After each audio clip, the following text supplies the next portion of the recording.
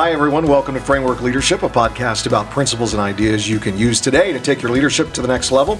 I'm your host, Ken Engel, president of Southeastern University. And I'm your co-host, Michael Steiner, vice president for innovation and communication. And we are excited today to introduce our guest for the show, Mark Sanborn. It's a good friend of Southeastern University. Great friend. Been with us for many occasions. Yes. But Mark is president of Sanborn and Associates, and an idea studio dedicated to developing leaders in business and in life. Mark is an international best-selling author, award-winning keynote leadership speaker, and always just a privilege for us to have a conversation with you. So welcome. Well, I feel like amongst old friends, not chronologically old, but Right. We've been friends for a long time. When you get to be my age, you qualify old. You know, Right. Sure, absolutely. Just to be accurate. Right. Hey, I want to open our conversation by talking about culture, and specifically our work culture that we're dealing with. What do you think makes a work environment healthy? What makes it miserable? You know, what factors contribute to a good work atmosphere? The challenge to answering that question is if you ask 10 people in a culture, the same culture, they might all answer quite differently. Sure. And so I always like to back up and begin by defining culture. And there's probably few words in organizational development more often used and least understood. My last book, I carved out, I think, and I hope, a pragmatic kind of approach to culture. And I say, culture is everything you think and believe that results in what you attempt and achieve. And I know that's very broad, but culture is something that you have to have a definition before you can affect it. Sure. Most leaders inherit a culture. Now, a startup, and that's really one of the beauties of being a startup is that you do, either by design or default, create your own culture. And that's why startups can be so competitive so quickly, because they're not encumbered by 10 or 20 or 30 years of a dysfunctional culture. But I think what we have to do is define culture in terms of what we aspire to that will attract like-minded people. Now, I'm not going to speak to the idea, and it's important, that we're inclusive and that we're respectful and civil, but I think that when you look at the array of options that employees have today, and one of the things I love about millennials and digitals is 82 to 84% of them would rather do important work than be recognized by their employer. And that speaks highly. You know, I always kid around. I say, I'm a baby boomer. You know, pay me enough, I'll sell my soul, right, to do. And because we were very economically driven. And so I think that culture needs to focus on the idea that we're absolutely clear on what we're about, why we're about it, and how we go about it. And then it becomes less about changing people as it is attracting people that go, I want to work there. Sure. And there are a lot of great examples of cultures that are just very competitive. Google at one time, I think, some years ago, had 5,000 applicants for every opening. Wouldn't we all love to? Now, that was pre-COVID. Right. Now there's 5,000 openings for every applicant, which gives you a little bit of a leg up.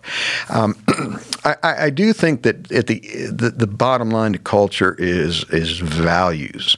And there are many values, but you really need to focus on what are the ones that are most important to your organization.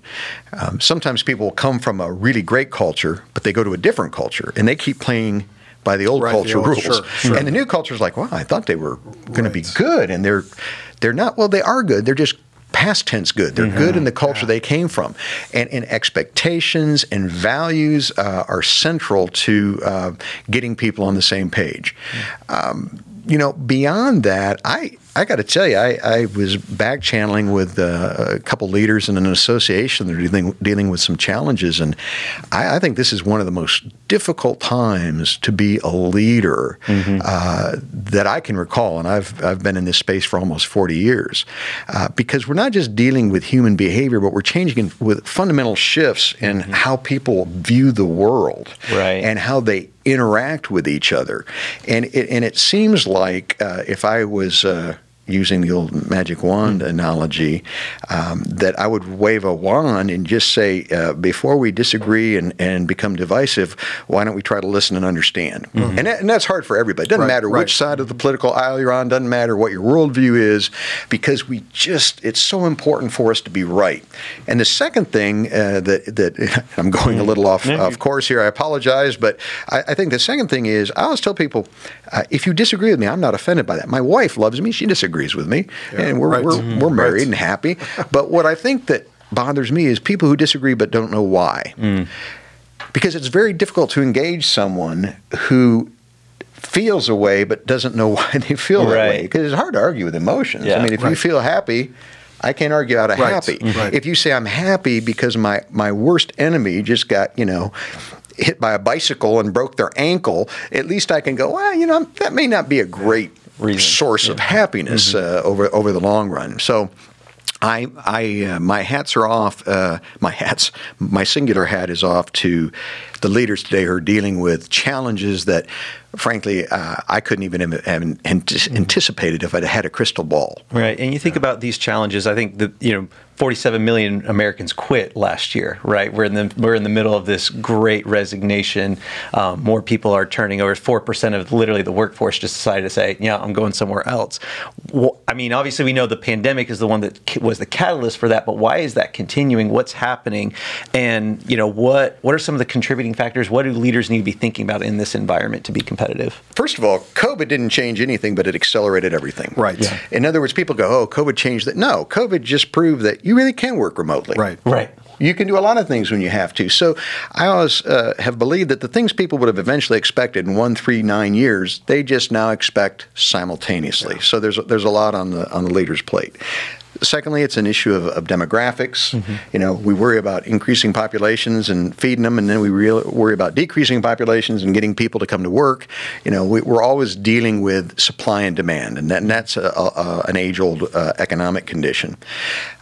The other thing I think is that people now feel like they do have an option. They have choices. COVID accelerated that. Right. But I think people increasingly, and again, it's partly generational. I think people say, you know what, I don't have to forego feeling good about my day until the evening and weekend. I can make money and meaning at the same time.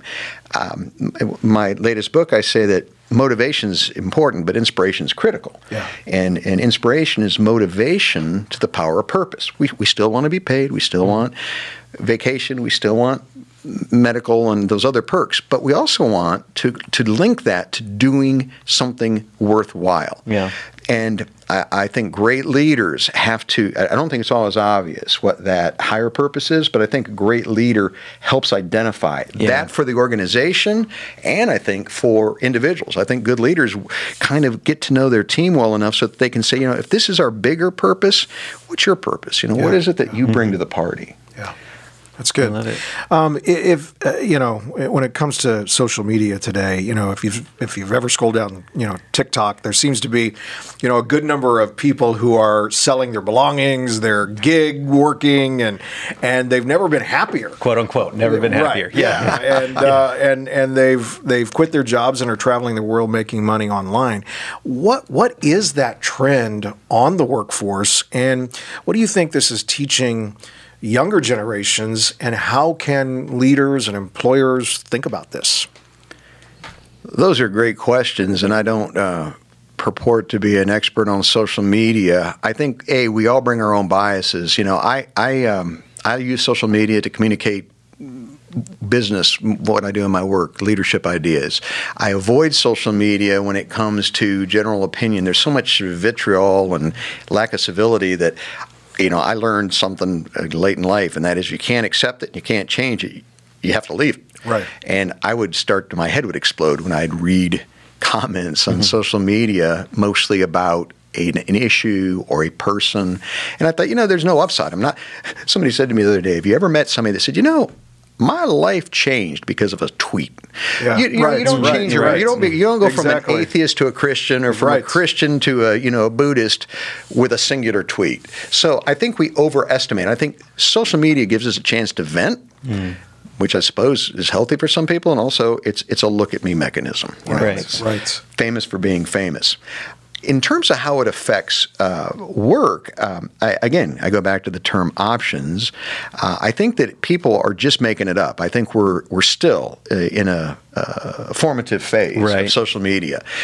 And some of the things that everybody thought, were going to pan out didn't. But I think the gig economy certainly has grown because of our ability to use social media over time and space and the internet, virtual presentations.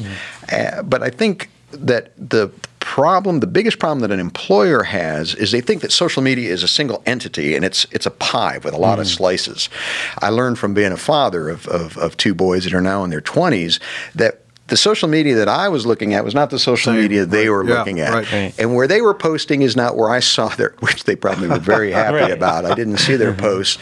And so I think the answer to the question, at least in part, is make sure you have a group in your organization that is in the age and savvy in social media that can teach you what you couldn't figure out on your own. I stopped doing that. If I want to check my sensibilities in something I write, I don't show it to another guy my age or a gal my age. I show it to one of my kids or to one of their colleagues, because that's where you start to be able to cross the chasm. And I think very often we think, well, if I was smart enough to build this business, I'm smart enough to, maybe not. You may be smart enough, but you don't have enough years to figure it out. And I think it speaks to the fact that they're starting to speak a different language, right? Like with social media, you see all these people, and I love the way you said it's not true, right? They're blowing up. This is a highlight reel, but it's teaching these 18 and 20-year-olds a mindset and an expectation of what work should be, right? That work should be remote, that you should be able to make $150,000 at 18 years old while living in the desert in your camper van, right? It's creating this kind of false sense. Yep. And I think what you hit on right there is that important of talking to each other. So how can leaders be better at mentoring, speaking to that mindset, and helping young people understand that there's more to this world than that? The phraseology is a little antiquated, but I don't like the phrase, but I like the concept of reverse mentoring. We think mentoring is only down to younger, newer. But there's a kind of mentoring that can happen. I have two groups of friends, people my age and a pretty big group of friends that are 20 years younger than me. And I learned from both of them. People my age just challenged my thinking because they had different views, but I've learned that you can't learn about the sensibilities of somebody 20 years younger unless you're hanging out with people who are 20 years younger. You can discuss it and take a sociology class, but it's a lot easier. Just hang out with them. Right. And I'm always amazed at my reaction to things, and these are people I can be open with, because sometimes I'll lay something out that I think is going to be a given, and they'll react, and I'm like, whoa, what was that about? And then I'm going, again, that's that blind spot, right? That we all look at the world through our own perspective, and that's the first is letting people react, but then the way you learn is say, so why do you feel that way? And it's tough, when we always think leaders should know the right answers. I say the best leaders ask the best questions. Right. Yep. Because you'll never learn anything knowing the answer. We used to think Pluto was a planet. I mean, we all grew up memorizing that whole thing, and suddenly they're like, no, it's a big glob of ice. Sorry, not a planet. Exactly. Nuts. Wow. I love your voice and your passion. You have a tremendous passion for educating and encouraging leaders and inspiring. I feel like some younger individuals are almost losing that kind of passion. What advice do you give those who are struggling to find their niche in life? Again, I go back to, nobody in my immediate family was military. My dad, who my boys unfortunately never met, was Air Force, but suddenly I've got a son that goes to college on an NROTC scholarship. And I think that speaks to the idea that one of the things my wife, Darla, and I always did is encouraged our kids to try a lot of different things. There seems to be kind of a mindset in society that says if you're going to be a competitive fill in the blank, gymnast, med student, lawyer, at 6 you better be studying up on your LSATs. There's not many 6-year-olds that know they want to be a lawyer. Right. Probably a lot of lawyers that figured out they didn't want to be a lawyer. But I think that it's only through experience that we can hone in on two things. One, what we like to do, and two, what we're good at doing. What we like to do, I think we have less choice over. I don't like ballet. I know I have friends that love ballet. No matter how hard I work, I'm not going to go, I've really I can appreciate, but I don't love ballet. But when I know what I'm good at, when I first started speaking, literally at the age of 10 in a contest, I was horrendous. But ironically, I was challenged by it, and I found out, not that I was good at it, but that I could become good at it. So what you like, you don't control, but how good you become at what you like, you do control. And I think too often we do it one way or the other. Well, what are you good at? Well, some things we can't monetize, you know. You might be really good at something, but it's going to be a wonderful hobby. It's not going to make a career. Other things that we're really good at, you know, people say, well, why don't you do coaching? And I do a little bit of advising with senior leaders, but I said, because I don't like to do it. I like growing and developing people, but that's not the tool that I like. So, try a lot of things. Pay attention to what you like. Pay attention to what you can get better at. And then, and this goes back to the three intersecting circles, you know. What you like, what you do well, what you can get paid to do. And that becomes your career. But going back to this idea of leadership among younger people, one of the problems I think we face is that today often leadership's looked at as a resume builder, not as a calling. In other words, I'll get a call and say, hey, can you teach me to lead effectively? And I go, well, you know, I write books and develop training around that, but here's the question, why do you want to lead? And they'll say, well, you know, I'm getting ready to graduate and I need that on my resume. And I go, that's fine, but if that's the only reason, you're not going to make a very good leader, because the first time you bump up against a problem or a challenge or a crisis, you're not going to have the momentum to continue to lead. And so you've got to have the practical and the philosophical. And ultimately, I say leaders make the world a better place for other people. If you make it a better place for you, that's called ambition. I'm fine. I'm a capitalist. I'm huge on ambition. But if you don't make the world better for others at the same time, you're not a leader. Leaders make the world better for themselves, obviously, and others, not just for themselves. And so I think that idea of why do you want to lead, and frankly, you shouldn't necessarily think of being a leader right out of the chute. Maybe you're going to be 12 and you're going to be, you know, junior high class president, or maybe you're going to be 42 and you're going to move into the C-level in your organization. But there shouldn't be this learn the skills, but don't think that you have to instantly apply the skills. Right. And I think that speaks to, you know, in Iowa psychology, they talk about the Peter principle, right? Where people are promoted out of their gifting and to do something, because leadership is a different skill set. And our traditional mode has been, if somebody's a high performer, give them more responsibilities. How can organizations think differently about that model? How can we reward high performers without taking them out of their gift set? I've grappled with that one. I think you have to have a parallel career path. I think you need to find a way to continue to reward people who stay in that area they're best at. Historically, to make more money, you have to assume more responsibility, which means you have to become a manager/leader, and you have to then take responsibility for other people. It's easier said than done, but it would be great if you could, and it happens in technology, you can be a world-class coder and do better and better and better, and never necessarily have to take over, you know, a department or lead people. So, you know, I think that that the challenge is then, how do we give people a career path that doesn't necessitate moving into leadership, and at the same time, and this is the flip side. You might have somebody that's not a particularly great performer in selling. Maybe they're middle of the road. You know, you don't obviously want to put someone in leadership that wasn't competent. But how often do we go, you know what, Mark's not that great at selling, but man, he's really good at growing people. I can't think of any more ineffective leaders I've met than great salespeople that were forced to move into management. It's the worst. And I mean, they hate their jobs. They're great at selling, but they're not great at teaching other people to sell. But then the corollary we forget is don't think that you have to be a superstar performer in a chosen field to be a good leader in a chosen field. So I think we got to hold both those tensions. It's having that ability to discern what they're good at, and then being able to empower them in that opportunity and role within the organization. You're an amazing writer, gifted writer. Talk to us a little bit about your latest book. My latest book came out in September pre-COVID, and I remember about 3 months into COVID going, I wonder if everything I wrote about still is true.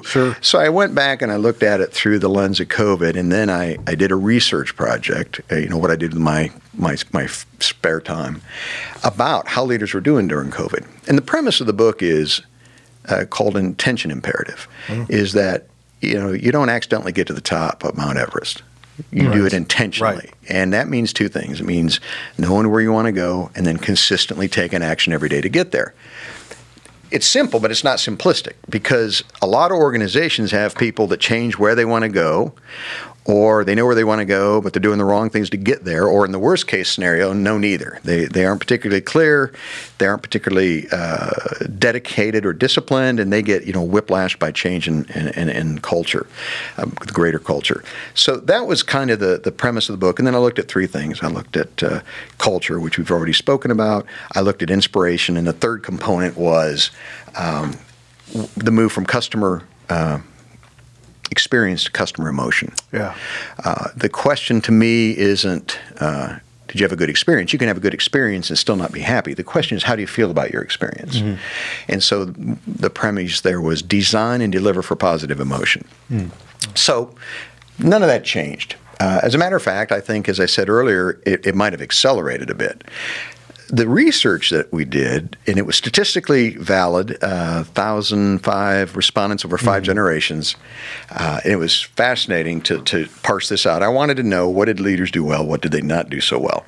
But I learned some other things accidentally. What I learned leaders did best, and they still didn't do great, 55% of people said that their leaders communicated well. Now, that's not 55%. It's not like 88%. Right. It's still a pretty low score. The problem that we had during COVID is people thought they had to communicate more, and we got deluged with unnecessary information. Yeah, just noise, just white noise. Yep. But the other thing I found is that leaders did least well at keeping up morale. Yeah. And this isn't in the research. I just try to give leaders a free pass, and I go, when you're trying to keep the lights on and not die. I mean, it's literally at the beginning of COVID. Was this the Black Death, right? Was this bubonic plague? And you're trying to keep the business operating at some level. Leaders were a bit distracted, and that's not an excuse. But I do think it goes back to that age-old concept that you got to take care of yourself, but you also got to pay attention to the emotional toll that anything change, crisis is having on your followers. The two things that kind of came out of it that I found most interesting, one was that, and this is not a surprise, anxiety increased. 65% of respondents and across the board were more anxious. But what I found is the younger the respondents, the more optimistic they were. Mm. And I found that kind of interesting. I don't know whether to call it anxious optimism or optimistic anxiety. Sure.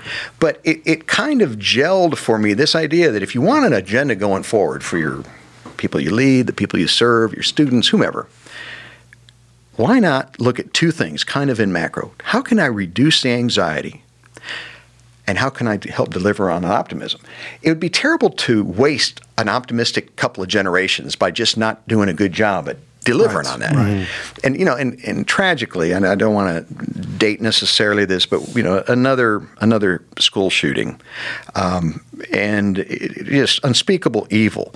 But again, when we say anxiety, we're not talking about just COVID or job security or harassment. I mean, we're talking mortal stakes, life and death stakes. Right. Yeah. And so we have to look at this holistic thing about how can we create for students, for customers, for our team members, how can we create a safe environment?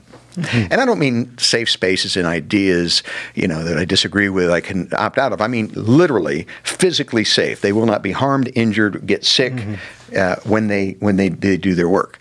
And then it's real easy then to get so consumed by that, which frankly is a challenging problem, that we miss the greater opportunity to say, and this is where I was blown away, digitals and millennials said we'll have better relationships, work will be better, my health will be better. And I'm thinking, that's pretty interesting, right in the middle of a pandemic. Yeah. Sure. But it speaks to the optimism that it's always there. The question is, who can help deliver on it? Yeah. Love it. That's good. Yeah. Well, we're going to move into our fire round and ask just a few quick questions surrounding everything we've kind of discussed. And always ask you to answer with your gut. What comes to the first your mind? I have better answers because I have a bigger gut than I ever had. Right. So we'll begin. Michael, why don't you ask the first question? Love it. So right off the top, what can leaders do to improve their culture even when they're not sitting at the top of the org chart? I would say two things. One is be open to communication and communicate better, not more.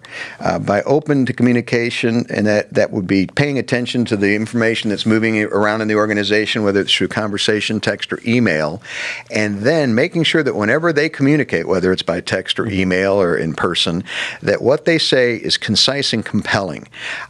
I want to have the kind of email everybody has to open versus a kind of email that nobody opens unless somebody tells them later they should look at it.